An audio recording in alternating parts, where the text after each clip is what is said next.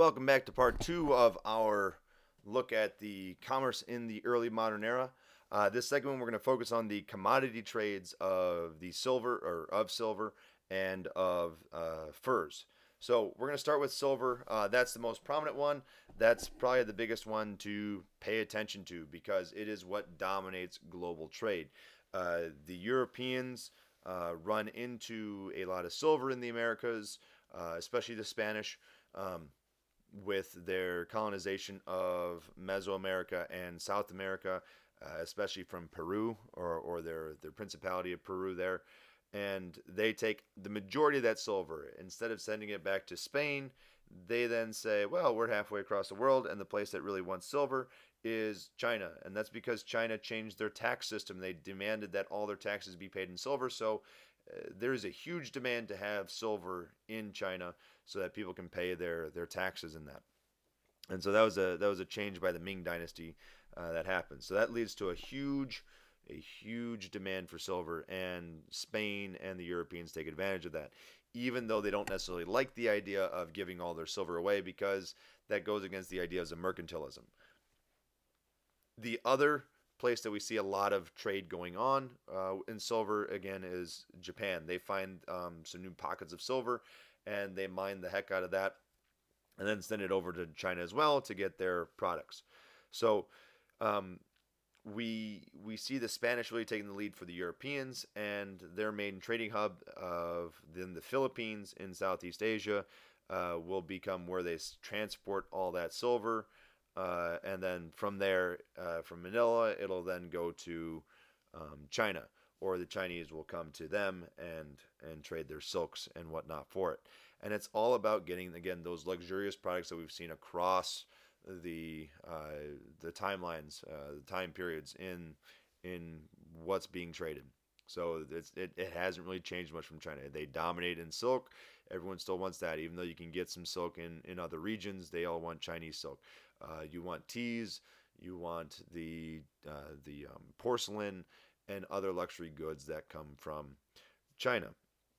And so everyone wants that, and the Europeans would like to try to trade other things, but they don't have anything of real value to them.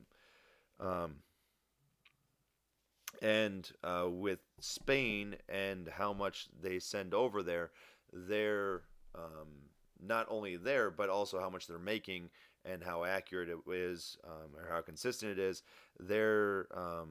Their currency kind of becomes standard. So similar to what you would talk about of today as the dollar bill. Being standard currency around the world, a lot of people being able to accept it. You can take it wherever, and someone will take it, or you can exchange it pretty easily. That's how the Spanish coins worked, and so you'd have the piece of eight becoming kind of the standard currency there. What else do we want to talk about here with the Spanish trade? Um, or not the Spanish trade, but the silver trade. Because of all this silver and what Spain had, they become the dominant force in Europe, but they don't really manage their money too well. They waste it on a couple of endeavors. A couple of the biggest ones are sending a few armadas and trying to beat up England because they became Protestant, and those failed miserably.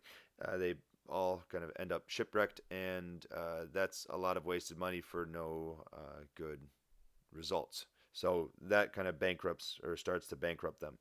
Um,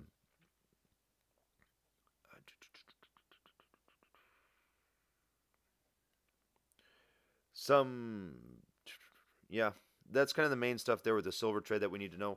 The only other things maybe to add that the book talks about that I haven't talked about yet would be the environmental issues that come from this.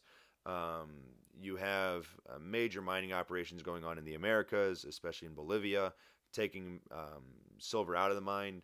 The famous mine of Potosi, or the mountain of Potosi, which is on Bolivia's currency, is actually having environmental problems. Currently, it's starting to collapse because they're still mining it, and the mountain is not able to hold up. It's because of all the holes and everything in it. So much has been taken out.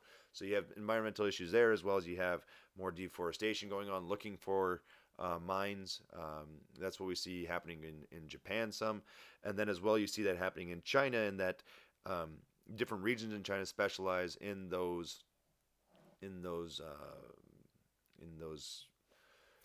what do I want to say, cash crops and stuff like that, or other products, and so they cut down more forest, and that leads to more environmental damage. But it's all in the name of making more, so then they can have making more of those products, whether it's silk or whatever the product that people are wanting may be, and so that leads to some issues. Although it leads to the economy growing better in China and in Japan. Then the other major trade that we see going on is the fur trade, and that trade is really dominated by the Russians and by the Americans. This is when you see American colonists really trying to push westward because they want to go and get more furs, and you have a lot of Native Americans selling those furs. This will be a trend that will go beyond this time frame or this time period, and we'll see it'll kind of lead to the decimation of different animals and wildlife here in the Americas. You can talk about the buffaloes and them being wiped out for their hides and stuff like that. You can talk about the loss of beaver and the decimation of beaver populations in the Americas because of that. So you have this fight for fur going on because it becomes a major fashion statement, and because it's actually colder. There's something known as a little ice age going on, and so when the temperature is colder, people want warmer clothes, and one of the warmer clothes that you can have is furs. So in the Americas, what we see is in the Great Lakes, the French dominate it there. In English, the English dominate up in the Hudson Bay, which is north of where the French Canadian colonies are. The Dutch will have it on the Hudson River, which will become eventually New York. So that was the New Netherlands that I talked about in the previous podcast, and they will fight all over the Americas for this stuff. This will lead to the some of the Anglo-Dutch wars. That will then lead to the Dutch being kicked out of the Americas, and it will be a partial reason for why the French and Indian Wars and other French and English wars happen. And so they're all trying to buy the furs from the Indians, but they're also trying to get their own people in there to go and hunt and take those furs out. One of the big things though they can do though when they trade with the Native Americans is they can get them for pretty cheap for finished products or for alcohol and guns and other things like that. So they have the upper hand in trade because the Indians can't make those things themselves, and so they get pretty good deals on those furs. But again, it leads to wide extinctions of different animals in different areas, or at least a huge dwindling of the population. And some Native American groups will change what they do for a living and go to just hunting that and not focusing on growing crops and stuff like that, and relying on trade to bring them in food and make a living off of it. In addition to this, it's not just in the Americas, it's also in Russia. This is what it helps spur Russian expansion across Siberia, because Siberia is a pretty cold place and you have a lot of furry animals there, so let's go trap some there. And so what will happen, what you'll see happen in Russia is they'll go conquer a region, and then initial traders will come out there and they'll start undercutting those locals that live there, and will go hunt themselves and kind of work them out, and that'll lead to those initial populations that are kind of being decimated in what they could do for a living, lead them to some of them to moving more to Moscow, or just struggling through the times and struggling in their small communities. So we see it in both areas.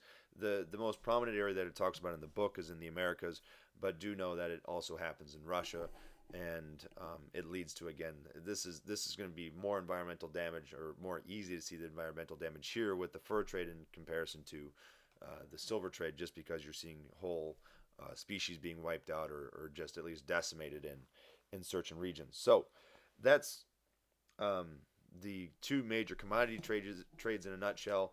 I guess there is one more major commodity trade, but it's not really a product. Well, it is a product, but that's going to be the slave trade. So we're going to talk about that here in the last podcast here for this chapter.